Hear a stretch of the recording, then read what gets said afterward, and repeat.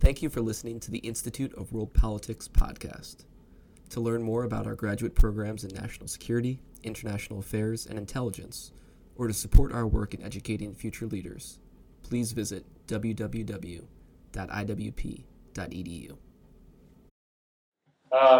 Ladies and gentlemen, welcome to the Institute of World Politics. I'm John Lovewell. I'm the chairman of the Board of Trustees, and it's my honor to introduce our speaker today. For those of you who may be visiting us for the first time, the Institute is an independent graduate school of national security and international affairs.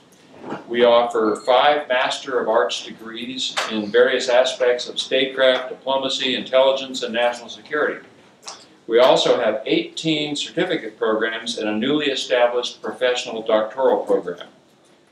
The curriculum is the most comprehensive in our field. It is the only graduate program, to our knowledge, in which students study all of the national security threats facing our nation, and then the tools and strategies to deal with the threats. It's hard to believe that it's true. We put great emphasis on utilizing all the instruments of power, hard and soft, to increase the probability of winning without war. If you've got an interest in learning more about the Institute, we invite you to visit our website or talk to any of our representatives here today. Now it's my pleasure to introduce my friend, Francis Newton Stacy, whom I met last September in Lake Tahoe.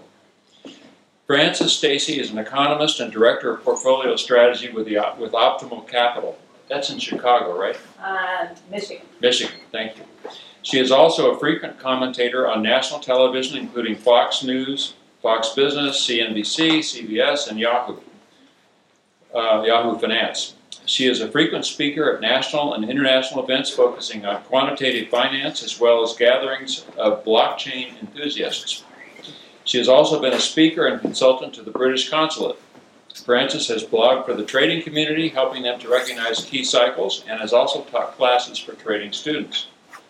She started her broadcasting career appearing weekly on the Gerry V radio show on the Rush radio network from 2008 to 2010. There she gained wide appeal and honed her skills for explaining a complex subject matter in simple terms. She then began appearing on the local Fox 5 station in Las Vegas and eventually on national TV. Francis was one of the very few who correctly predicted the October 2007 market crash and successfully traded the downturn. She got out of stocks 1 month before the crash and simultaneously got into the historic gold market. She also successfully called the market bottom in March of 2009, alerting her radio audience about a sustained upward turn. Francis describes herself as passionate about studying the banking and credit market systems in order to avoid a credit crisis.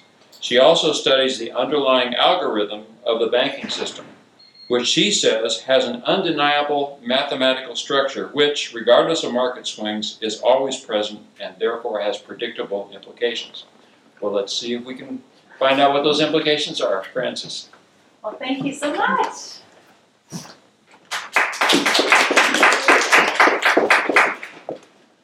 just going to grab my notebook here so I can stay on task. Well, thank you so much for coming. It is such a pleasure to be in front of you. I really adore the interests of this institution to try and educate people with historically relevant data in order to prevent conflict and mishaps and things like that. So I do that in the financial setting. And I'll tell you, I'm actually co-hosting all 3 hours of Maria Bartiromo's show on Fox Business News on Friday. If you watch and you like it, tweet us. If you don't like it, then email me privately and we can have a debate. So I've been on Fox Business News for about 10 years. So I started when I was 12. Oh, now I can't run for public office. I've told a lie. Anyway, so that's kind of my passion, is kind of educating business investors and people about it so that you don't get into too much of pumping an upturn or pumping a downturn and looking at things pretty realistically. So I'm going to depress you, but then I'm going to tell you how I'm going to help the system. But I just want to start out with where we are in the great economic cycle. It's very interesting with an election coming up, and I pride myself in being fairly apolitical. that presidents can succeed or fail based on where we are in the economic cycle. So that has a big impact. So we'll just start out with where we are. So, which is often measured by the stock market.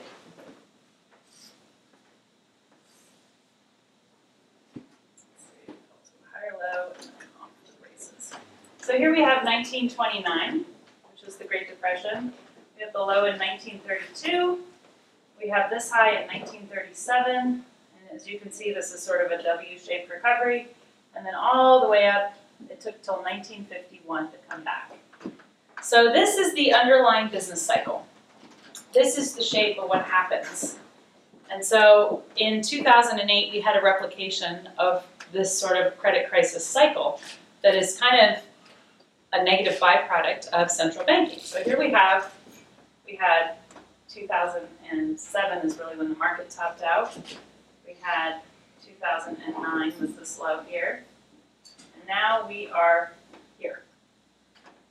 We have now doubled the Dow Jones, we've doubled the S&P 500, and we've nearly tripled the NASDAQ since that point.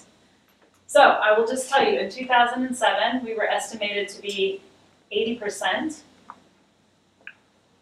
debt to GDP. Any guesses where we are now? 125% is the estimate of debt to GDP. Is that public and private? I believe that's public debt. Those are the sovereign numbers. So that's where we are. If you add in private debt, it's much worse than that. So this is the thing, is that underneath all of the economies and underneath all of the politics, we have this scenario. And what happened here was the markets, the Federal Reserve was alive and well, and it, allowed easy lending, basically. And so you had something coming, actually they tightened in 1920. They went from 1% interest rate to 6% interest rates, which caused a downturn. And so on the other side of that, they eased, right? And you had the roaring 20s. What happened was debt levels got so high at that point that they decided to tighten, to say, oh, wait a second. So the whole purpose of the central banks is to keep elasticity in the money supply. They just widen the money supply so that more people can use money, and then they bring it back in so that you just don't have endless inflation, so that you should have bought everything yesterday, because everything's going to go up in price and, off to the races. If you can imagine future generations, that would be large discrimination against younger people if you just had everything get more expensive add into an item. So they actually serve quite an important function in that. But anyway, here's where we are. So I want to go through today and discuss issues like populism, globalism versus protectionism, monetary policy moving forward, the China trade deal, where we are, where I think we might be going, some of the sort of unintended risks and calculations based on that. This is where we are. Now, going forward, we have two possibilities coming in the next couple of quarters. One possibility is we've seen a little bit of an uptick in inflation. So that means we're just going to go a little further, right? We have decelerating growth and accelerating inflation, stagflation. So we just go a little further, maybe not on quite as steep a curve, right? Because people start calculating in inflation. Inflation affects asset prices going forward. The other possibility is we have a meaningful correction, which is coming at some point. Even if it doesn't come today, it's coming from some point. How do I know this? Because we papered over the financial crisis. What did they do in 1932? All the way up to 1937, stimulated both fiscally and monetarily. And then here, it's like, ooh, our spending's too high, our deficits are too high, we're going to cut spending. They lost that 5-year gain in the middle of the Great Depression in 1 year.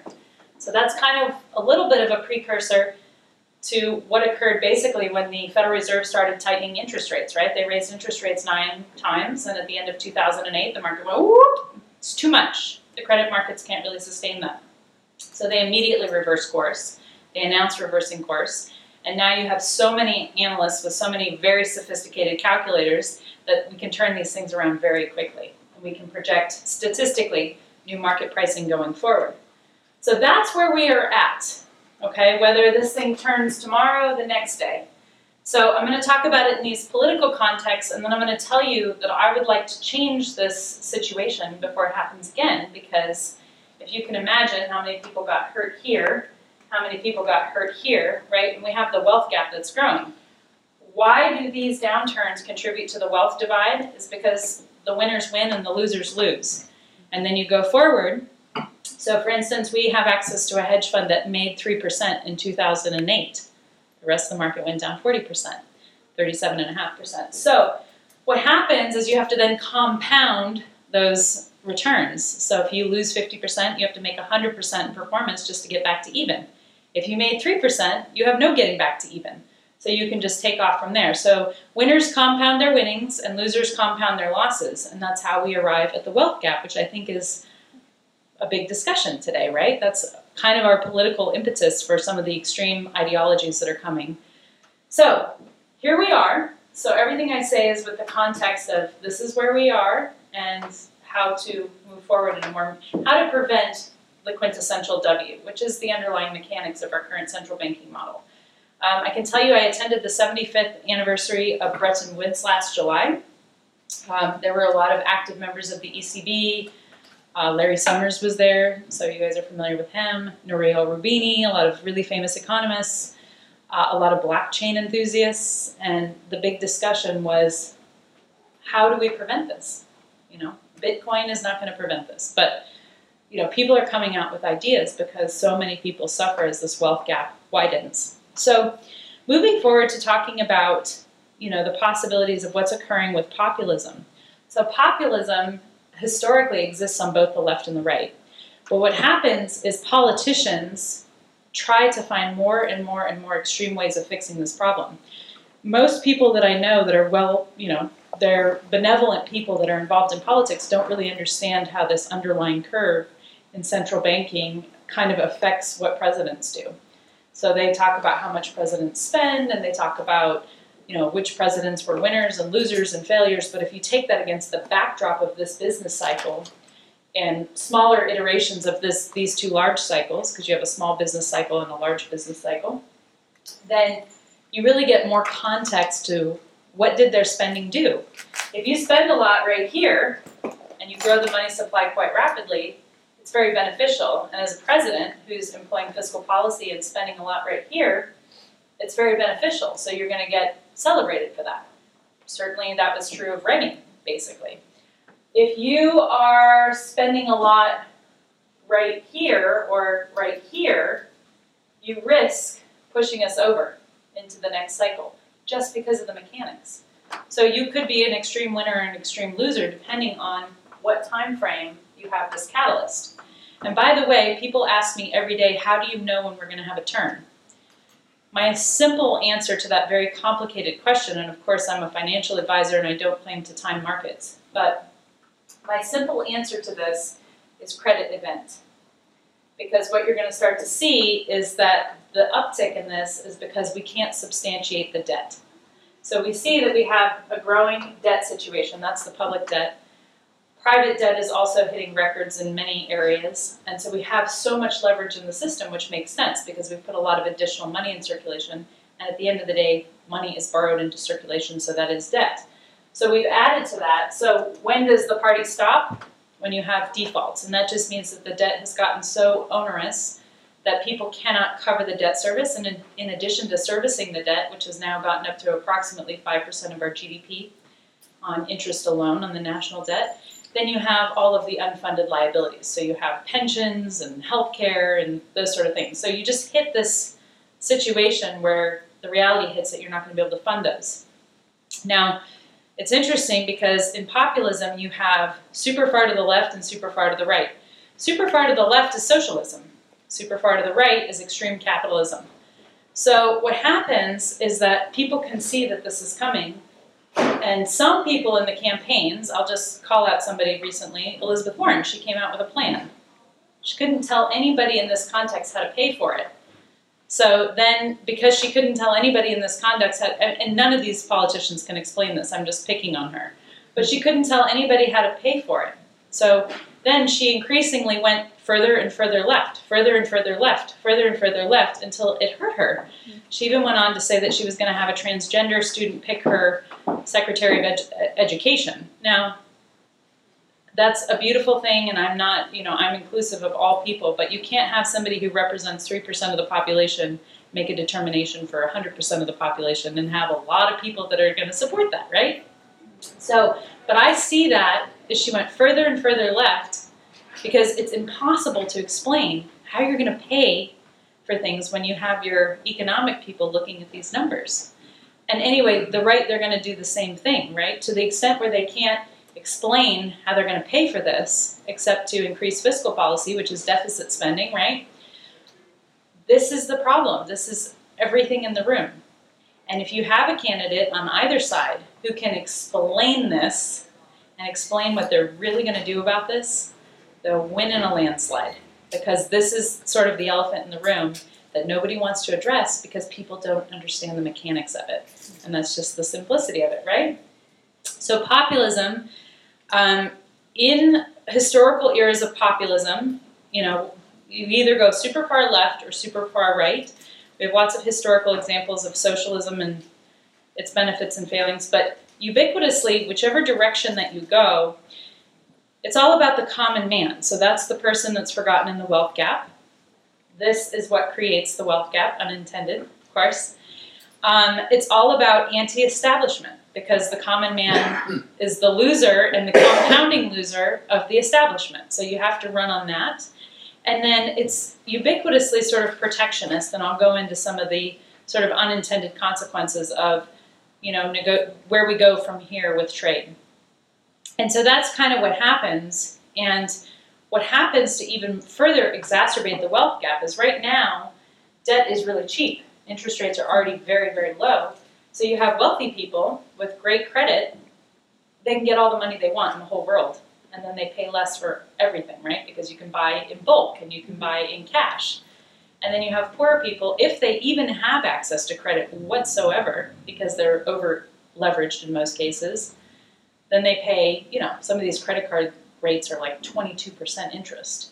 So they're buying the same groceries, they're paying 22% more than the wealthier. So why am I talking about this? Because this is what's going to matter in the campaign coming up, right? This is what's going to matter in the election. Because you're going to have to appeal to the person who's paying 22% extra for groceries. So, okay, so that's just sort of, these are the unintended consequences of this cycle. Now, Bitcoiners hate central bankers, blah, blah, blah. Actually, Bretton Woods was really pleasant. But the thing that I found most interesting is that even though cryptocurrency people are, I would say, represent the people who the system has more failed, even though they just want to change this. Somehow they see the writing on the wall, but they don't understand. You cannot disrupt something unless you really understand it so well that you can improve upon it. And I just found that the Bitcoiners didn't totally understand what the central bank does. And again, what they do is they increase the money supply as a ratio to goods and services, and they decrease the money supply as a ratio to goods and services.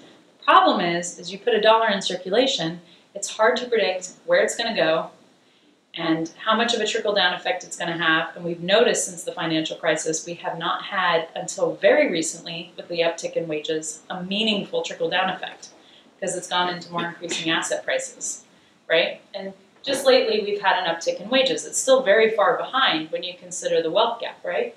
So, okay, so populism and revolutions have kind of a singular thing in common if you go back to the fall of Rome, or you go back to the French Revolution.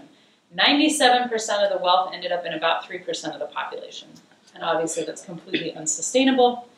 And so that is mathematically and mechanically the trajectory that we're on. And we're seeing that reflected in our politics and the divisiveness that's occurring between the two extremes. And the pressure that the extremes are putting on the moderates to become more and more and more extreme. So let's go and talk about a little bit about globalism versus protectionism. So protectionism on both sides, interestingly, the right and the left, is kind of the moniker of populism. And so what happens is it's America first, it's the common man first, it's anti-establishment. And interestingly enough, when it's in a socialist expression, it's the government owns anything and So then the government, when it becomes the controller of assets, is more interested in itself than other countries. So that's kind of how the protectionism manifests itself, which is, as you guys know, anti-trade. On the right side, it's just, this anti-immigration discussion, right? So basically what it is you have entire political movements that are attributing the cause of this wealth gap to things that aren't really the cause. And so we now know from history, the fall of Rome, the French Revolution, and countless other examples, that never really works. You cannot solve a problem if you don't really understand what's causing the problem, right? So if you have an influx of people coming into the country and they're putting pressure on wages, that's happening at a particular time in the business cycle. Everything is a backdrop against where you are in this cycle. So that can have different impacts depending on where you are in the business cycle. If you're on the upside of the business cycle, it's great because it contributes to growth. So anyway, so you can't go around and blame the wrong people. And there's a lot of resentment obviously happening with that. And I think that one of the narratives is everything is racism. I made a joke about my age at the beginning of the thing. It could be attributed to something to deal with that. And what's really sad about that is I think that there's legitimate racism. But when you brand everything as something that it isn't, it kind of nullifies what's real, Would you guys agree with that? Yeah. Yes. Right? Yeah, and I think that's sad. It's just like if you have genuine victims, you'll always have genuine opportunists, right? Such is life. So, okay, so let's just take a little bit of, I just want to talk about globalism, which some of the stemming of populism is like Brexit, and obviously populism in this country on both the left and the right comes from the unintended consequences of globalism. So let me explain how that works and how this goes into the debt model. Because you guys and I, with this knowledge, we can do something meaningful in creating a solution. And I'll talk about what I'm doing a bit later. So I don't want to offend anyone. So we're going to take two countries, and I'm just going to say country A and country B. Let's just say these two countries are on opposite continents. So when they are self-sustainable, you have 50%, we're just going to say industry, and you have 50% agriculture. You just cut it in half. There are many more sectors, obviously, to any of us who follow markets. But let's just say over here you have 50% industry and 50% agriculture. And then you decide, all right, we're going to create trade between these two nations, right? So you start this whole thing of trade. Now, anytime you do this, you look to Adam Smith's efficiency, and there are always cost pressures. Why are there always cost pressures? Because we live in a debt-based monetary system. So you always have compounding interest on that debt, and you always have increasing, obligation to that debt, and so that turns into cost pressures, right? If you look at an individual balance sheet for a company, managing their debt goes into the balance sheet calculation of the company's worth, right? So these countries start trading. And because they have cost pressure, what ends up happening over time is this becomes 10% industry, and this becomes 90% agricultural, okay? And then this is over a long period of time, 90% industry and 10% agricultural, right? Makes sense, right? It's efficiency. Unfortunately, if these are thousands of miles away, the people here who used to be industrialists are not moving here. It could be like, the East and the West, right? They're not moving. The people who were agriculturalists are not moving here. So you have a displaced 40% of the population in this simple calculation obviously, and you have 40% of the population displaced in this country. Where does that 40% go? Are all the industrialists going to become agriculturalists? No, this is why Mike Bloomberg is in big trouble for making comments about farming, right? Are all of these guys that were in agriculture going to become industrialists? No, it's not realistic.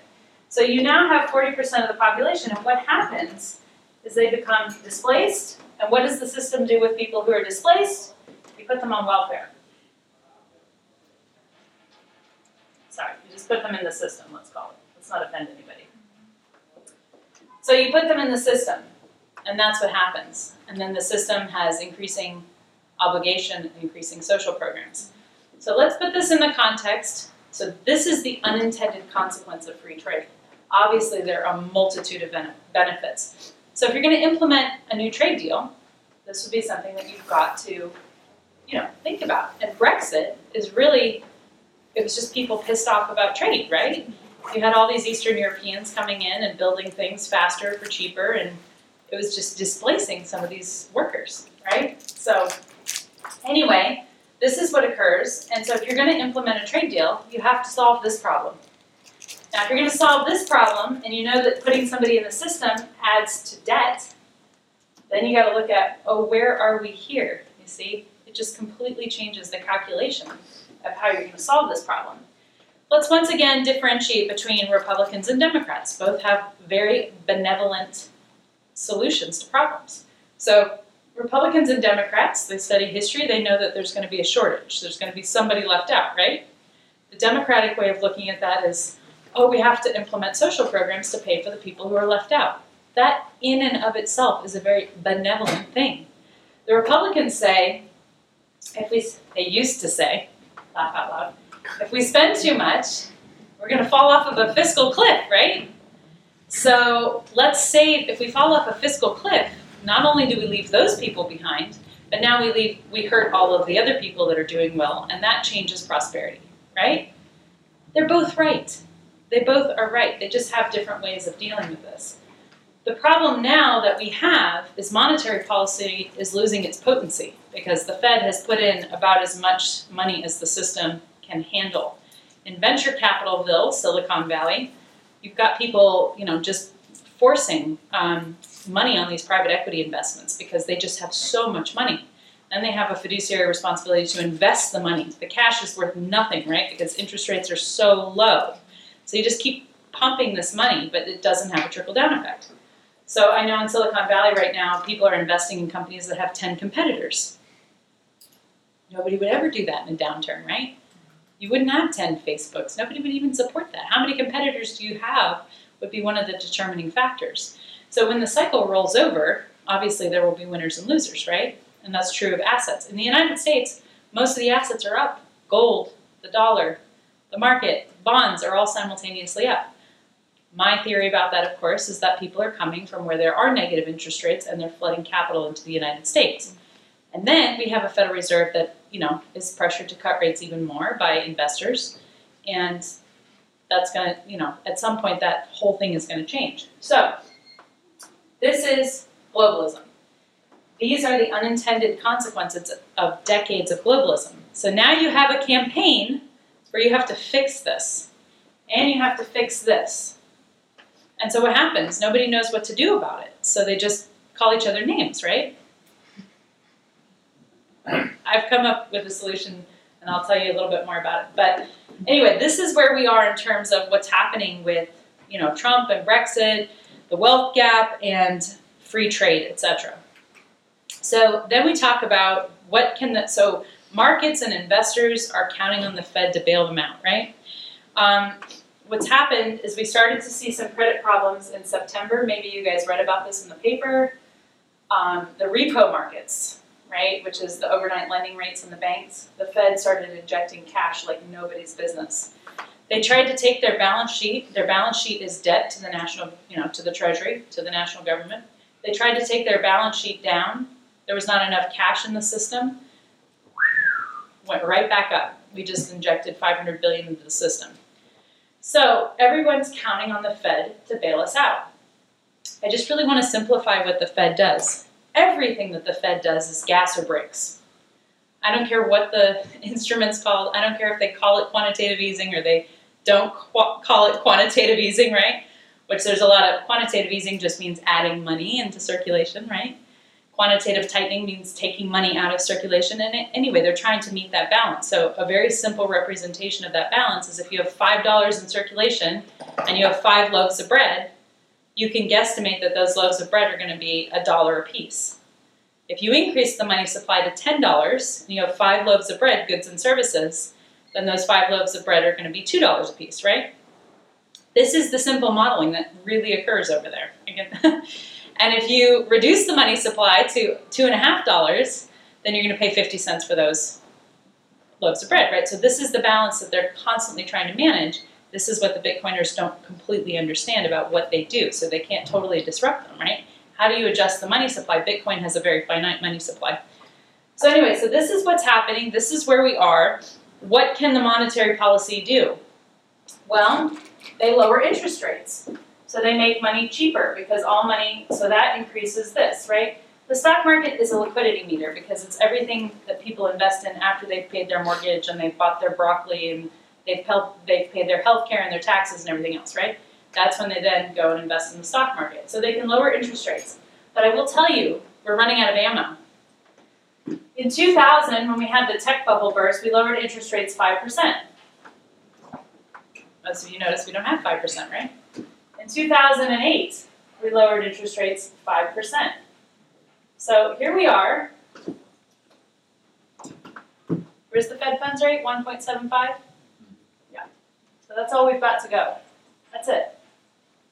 I mean, they guesstimate between 1.5 and 1.75. That's it. That's all the ammo we have. We cannot use this as an effective tool to correct things, right? Because this incentivizes lending. Where do we go? Negative interest rates. I will tell you, if this is not solved, we are going to go to negative interest rates. There will be no way to recover this if we don't go to negative interest rates. If you would have asked Germany if they would have ever gone to negative interest rates, they would have told you no, and this is exactly how they got there. Because they have policymakers who are trying to manage this situation, right? Ben Bernanke, when we were down here in 2009, said that the issue with the reason you had 1932, 1937, sorry, this is 1938, the reason that you came back down here in that 1 year time, this is 5 years, this is 1 year, sadly, right? This is 10 years almost in the making, this is 1.5 years. So the reason that you came, I think from October, I think that's 1.5 years. Anyway, this is you can see that these take a lot longer than these situations. The laws of physics, things fall much easier than, it takes less force to fall than to push things up, right? So if we're going up, we're pushing a cart of rocks up the hill or something like that. I find all these race car analogies. I've really annoyed people with those because my husband's a racing guy. But you just need more fuel to put in the vehicle to keep it going at that speed. And you need more fuel, and the steeper the angle, the harder it is to keep it going, right? So a sustainable angle of growth looks something like this. And we have this as an angle of growth right now, okay? So it's just harder and harder to keep that going. So you ask central bankers in meetings that are off the record what they think of negative interest rates, which of course I've done because I'm not here to win a popularity contest. And they just say, it's a tool. It's a tool because that's it. This is what they've got. This is what they're dealing with. This is the reality that we have to face of where we are in this debt cycle. So negative interest rates are a de facto redistribution of wealth because everything the central bank does either favors creditors, wealthier people, or debtors, not wealthy people. And the central bank, when they make their adjustments, has to figure out who they're going to favor when they have a situation where you have conflicting interests, which is the financial crisis, right? So we're coming up on that situation where we have some conflicting interests.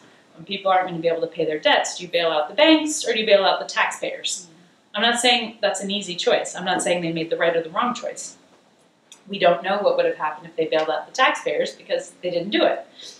So anyway, and obviously, historically, you can read about runs on the banks and bank failures, and that did not lead to any good thing. So I really can't say that they did something bad by bailing out the banks. So now we have these negative interest rates. Furthermore, they're pushing more and more money into circulation, which is just lowering forward returns for people because you're borrowing from future earnings, right? When you get the valuations and the earnings per share super, super high, where they're a departure from, the multiples are a departure from their actual revenue, the higher that you get, you have to have an uptick in revenue to continuously justify and pay for these things, right? So you're borrowing from the future. When you borrow from the future, you can expect lower returns going forward, right? Particularly when this rolls over. So now you have all these pension funds, all these unfunded liabilities. You have this situation. You're coming off of this situation. You now have this situation. So what do we do about it? So the China trade, and I just want to do a quick time check. What time is it?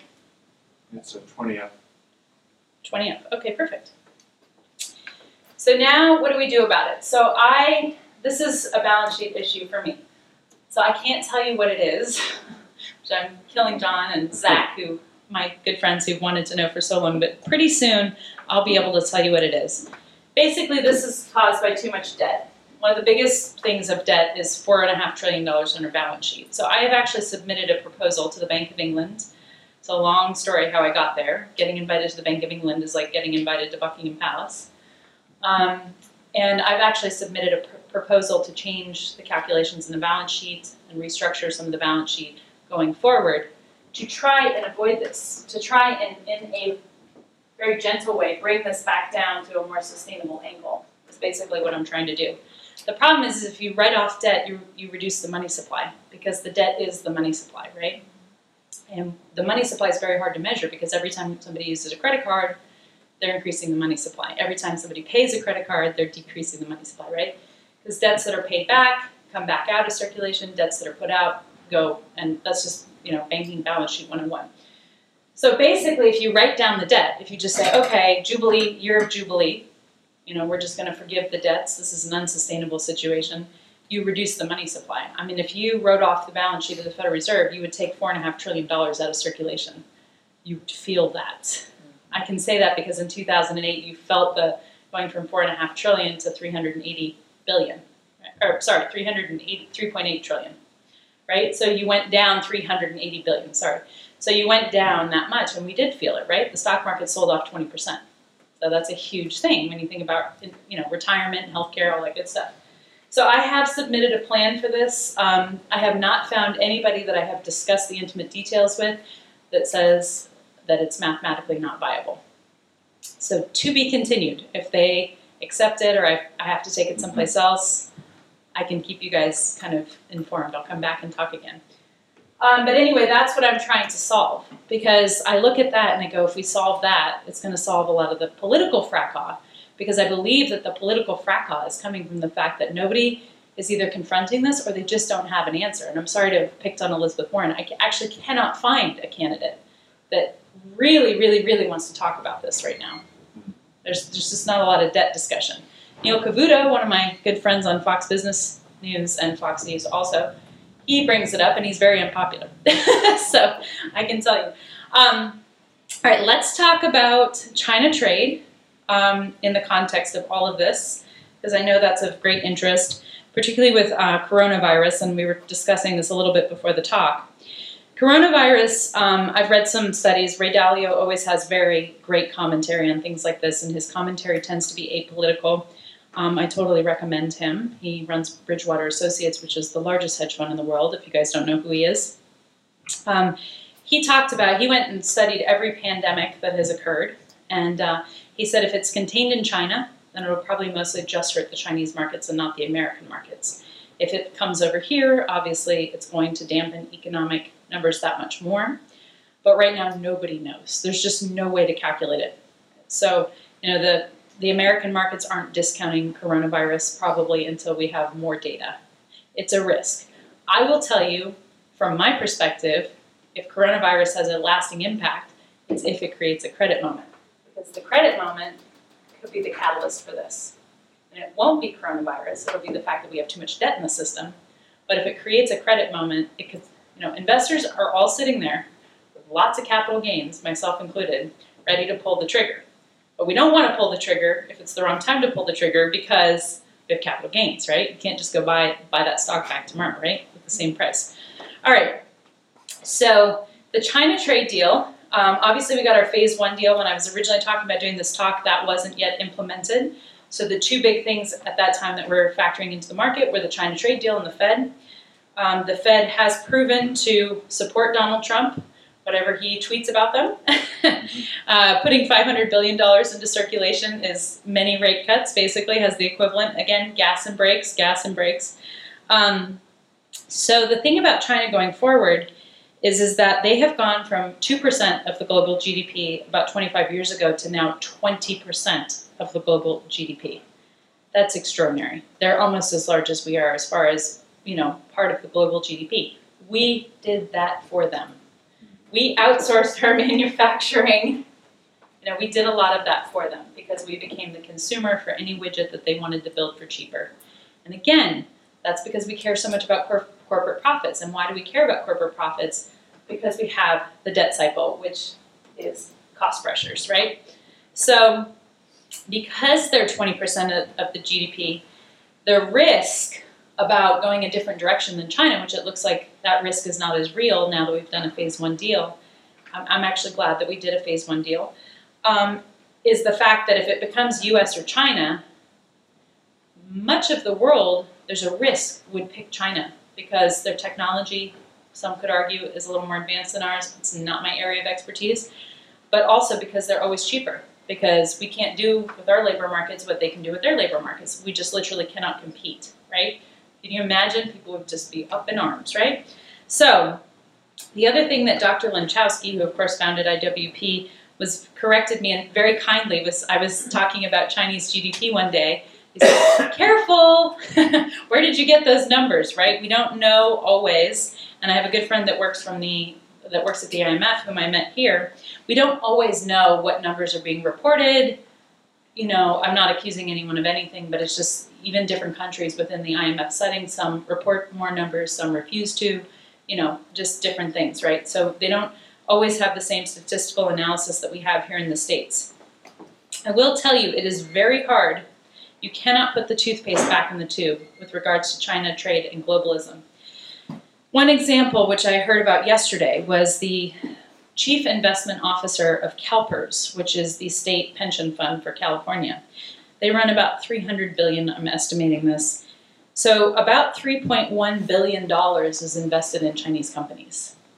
And they found that the CIO is part of some Chinese sort of endorsement where the Chinese implement people into positions in America. I'm not going down conspiracy lane whatsoever with this. I'm just saying that what happens is you have a lot of cross-pollination of capital flows. And you can't just undo that because it's a political achievement, right? And this is why populism often leads to civil war of one kind or another and often leads to a massive paradigm shift, which Ray Dalio writes about extensively. So this also creates a conflict of interest for investors, right? I manage money for my clients, and if China's cheap and the US is expensive and my clients expect returns for their retirement, what am I supposed to do, right? I have a tough choice there, right? Do I go support the Chinese even though I disagree with a lot of stuff that's going on over there? Or do I just say to my investors, no, you're not going to retire that well because I just refuse to buy the Chinese, right? Because Chinese markets right now are pretty cheap. And obviously my clients, first of all, I have a fiduciary responsibility for my clients. But obviously my clients, it's very difficult. We now have ETFs that buy assets across many, many, many, many frontiers, right? So it's just going to be very hard to restrict that capital going into China. So you have to manage this in a more meaningful way. You can't put that toothpaste back in the tube. So that's why I'm taking this angle, where I'm trying to change the trajectory of the bubble making. I'm trying to restructure the balance sheets to try and alleviate the debt. Alleviating the debt would actually help all sides. Rich, poor, it would help anyone, really. Then you could actually have tax reform that doesn't create massive spending deficits, right?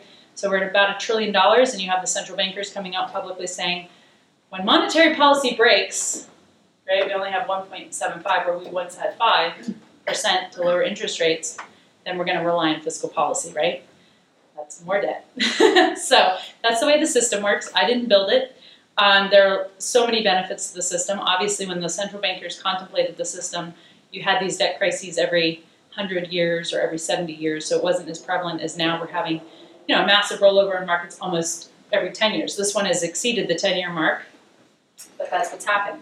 So Ben Bernanke stimulated to try and not create this, but now here we are. I can't say that what he did was wrong because we're in a good place now. It's just about keeping that good place. And with whatever minutes we have left, I would just love to open it up to questions. I have a question. Yeah. Do you think tax amnesty can close the gap, the wealth gap? Do I think that tax amnesty can close the gap? Probably not if you run the numbers on that. Because the gap has probably without having specific numbers, there's probably trillions and trillions and trillions of dollars involved in that. So you'd have to run. So bringing investment back by giving tax amnesty will not help in the way. I mean, it will help in the sense that it will keep the U.S. markets liquid. It will bring more liquidity into the U.S. markets. I don't know that there is enough money there to keep us from falling off of the proverbial sort of cliff. I'd have to really crunch those numbers, but the estimates that I've seen when this was run as a sort of a political ideology with the tax reform, it's just that there isn't quite enough money. I mean, it depends. I mean, if you do it here versus if you do it here, it's going to have a wildly different impact. Yeah. But with $4.5 trillion on the balance sheet with the Fed, I don't know what do you have the estimates of what they would bring back with amnesty? No, I was thinking about another country, developing country, not the U.S. Yeah. Actually, but. So to answer that question, it's just where they are in the debt cycle, right? Because what you do is you build up a bubble here, right? Mm-hmm. And then you have to paper over that bubble when this falls over. You have to build up another bubble, and this bubble becomes very big because it adopts a lot of the debt from this bubble. Yeah. So it just depends on where you are in this W-shaped cycle, which is just the mechanics of the monetary policy. So if you're in a developing world and you're here, or you've just recovered from some massive economic blow up, right? Mm-hmm. And all your bonds are yielding very high and nobody wants to invest and all that kind of stuff, then probably it will make a more meaningful impact than if you're here trying to service that debt. And the other thing is why do we keep pushing money in and we don't have meaningful inflation? Mm-hmm. There are a lot of theories about that. I don't know that I can say I absolutely know why. But I will say a large amount of new money coming into circulation is very quickly absorbed by debt service, right? So if it's absorbed by debt service, it just comes right back out again. It doesn't have that trickle-down effect. So, any other questions? What do you think about the Trump administration's thoughts about reducing taxes again? Is there some kind of equation we can come to where we can really say that reducing taxes ultimately results in revenue increases that cover the debt burden? Yeah, so what's very interesting is, again, reducing taxes just depends on where you are in the cycle. So because we're here, reducing taxes is going to exacerbate the debt, which is what he's being criticized. But what he's doing is he's actually falling in line with the central banks because they're saying, like, look, when we run out of these bullets, we're going to count on fiscal policy. And, what did Obama do when he was in office right after the bottoming out of 2009? I mean, he spent $10 trillion. He doubled because he had to reliquefy the economy, right? So it just depends sometimes where presidents end up in these cycles. I mean, he was criticized for doing the late cycle fiscal stimulus by economists because they were worried about this precipice. But the problem is Trump didn't create this. And so he has to spend a lot. Any politician that campaigns on they're going to cut spending, it's not mathematically viable or possible. We have to continuously reliquefy the economy when we're here, or we have all the debt to service. So it's just totally impossible, and that's why going forward, whether you get a Republican or a Democrat in office, you're going to see massive fiscal deficits because that's trying to paper over the cycle once again. But we are just really, when it crashed again in 1938, it took till 1951 to get back, and you had World War II here, which basically invigorated the manufacturing. So, and that, unintended consequences or what have you. You also tend to get populism after economic slumps, right? Because you have the wealth gap, which brings about the populism, and the wealth gap is more likely to occur post-financial crisis because you had winners and losers, right? So I'm not going to endorse a candidate publicly.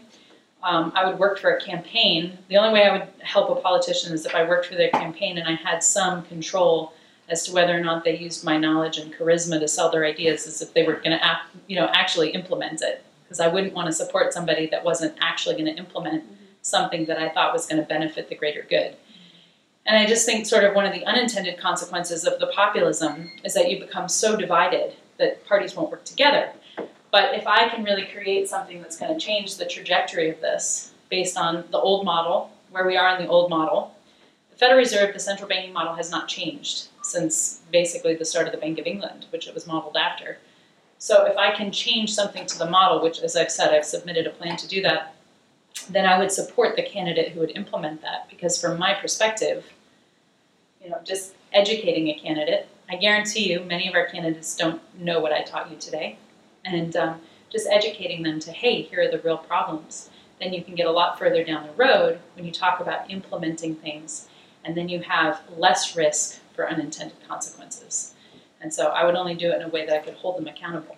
Yes, thank you very much. I thought it was very, very stimulating. This is not my field. I teach World War I, then I stop. But I have developed a faith in you, and I loved your message. But I am concerned if your plan to the British, Foreign Office does not get accepted. And if it does not get accepted, I'm now in the position to think the world is going to go to hell. What do you have as a fallback, or what do you think would happen to the world if it is not accepted? What are you going to do, and what do you think that the world will do? So I'm giving the Bank of England the courtesy, as they've given me the courtesy. I'm going to give them the courtesy of letting it circulate internally. I mean, one of the things about central banks is if every Tom, Dick, and Harry is talking about it, it's harder for them to. They try to be very apolitical. They try to maintain their independence. Obviously, we can all see why. So I'm going to give them a chance to kind of circulate it and see if they bite on it or not. If they don't bite on it, it's my idea. It's my intellectual property. So I am in the process of writing an academic paper, which then I'm going to publish amongst my peers. I've got people that are, helping me with this. I also have my platform via Fox and Yahoo Finance and different things like that, and also have some connections into Bloomberg. So at that point, I would try to create a public discussion around this that would hold the candidates accountable. The reason I'm not doing that at this present moment in time is because I would really like to work with the central bankers, because ultimately this is trying to change what they do. And it becomes very unpopular when you politicize that. But at some point you have to have public awareness, because if you have no public awareness and no candidate awareness about where we are and what this means, and that's why first of all, tightening interest rates when they did was sort of a saboteur to Trump's ideologies in some ways, but at the same time, they just wanted to get back here. So I can sort of understand both sides of the coin. I mean, I wouldn't want to sit in either shoes necessarily without this knowledge, because it is a real conflict of interest. And so that's what I plan on doing. So then I will give my academic paper to, the major hosts on Fox News and try to get a discussion around it. I know personally Neil Cavuto is very good about that. So that's my next plan, is to create some public awareness. But I would like the central banks to adopt what I'm saying. It's very sane. It's not anti-central bank. It's not anti-anyone. It's just like, hey, we're all in this boat together. So let's save ourselves. What time are you going to be on Friday? Friday, I'm going to be on Fox Business News. Maria Bartiromo has a What time? 3-hour show. So it starts at 6 a.m. and goes till 9 a.m. on the Fox Business Network. I'll be there. I so appreciate that. Thank you. I have one question. Yes. So after we had the shifts in the international trade system and we had that bunch of people that was displaced, they are still displaced.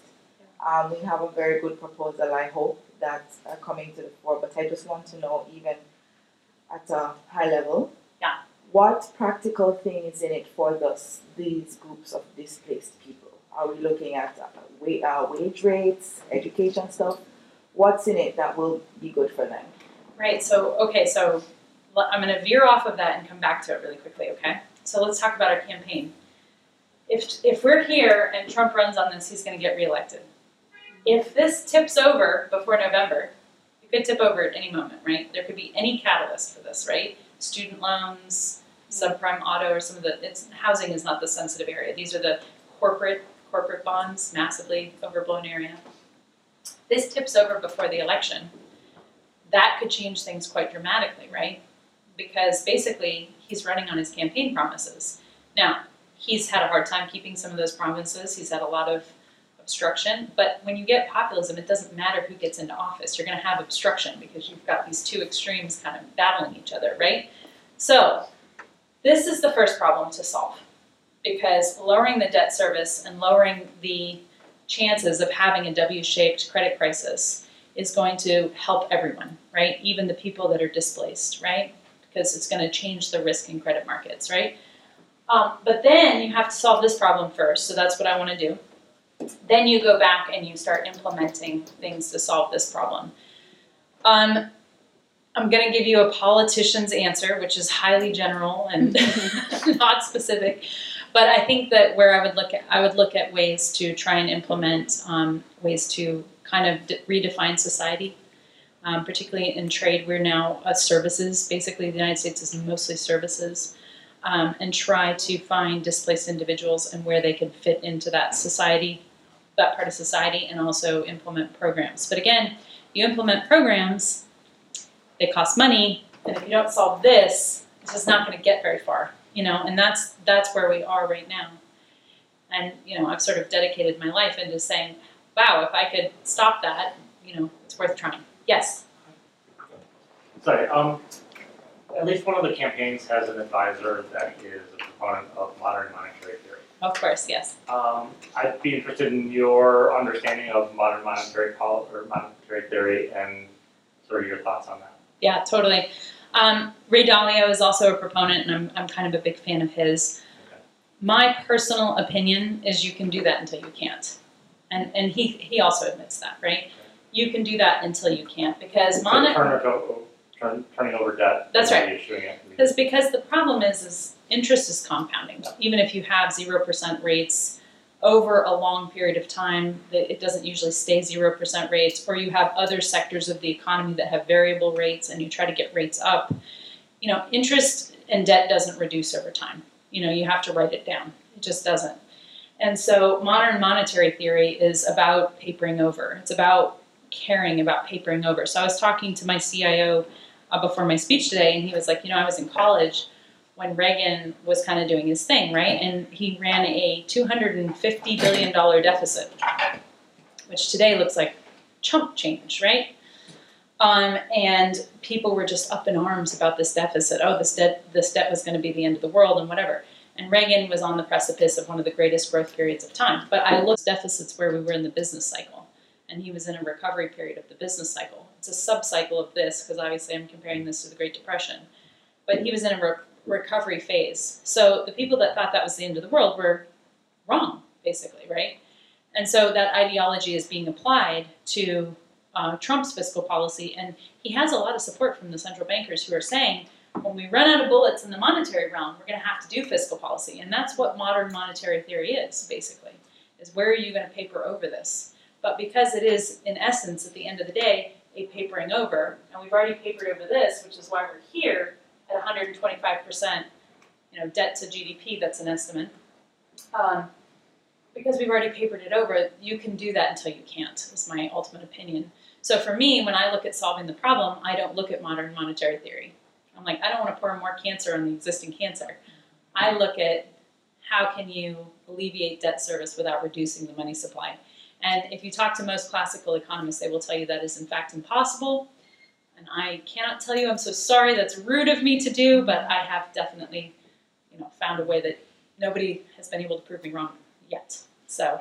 And your reason for doing that, again, Francis, is to try to work with the central bankers first, get them on the team before you make it public. Is that what you're saying? That's true, yeah. And the reason is it's up to them to implement this. And so you can pressure them with politics, but I just think I think time is of the essence. I think that this could happen tomorrow or 2 years from now or what have you. But just personally, the reason I became an economist is because, I don't know, somebody dropped me on my head and I like reading old books about markets. But no, I've always had a passion for it. But the thing about it that I find most fascinating, it affects everyone. Yes. Whether you had a good childhood or a bad childhood or, all these things, right? So, my idea is just to bypass the political scene just because there's such gridlock in Washington and here and try and get the central banks to, implement it. And, I listened to all the ideas floated at Davos and, I basically wrote the bank and I said I didn't hear any idea like mine. So, sometimes I believe that you're put on the planet to do certain things, and I've kind of believed this about myself with economics for a long time. So I'll try, and if I crash and burn, it's okay. My husband is adorable. And he's very, he's a successful, wonderful guy. So, all right, any more questions? Thank you very much. Thank you. Great. Thank you, guys. Pleasure being here.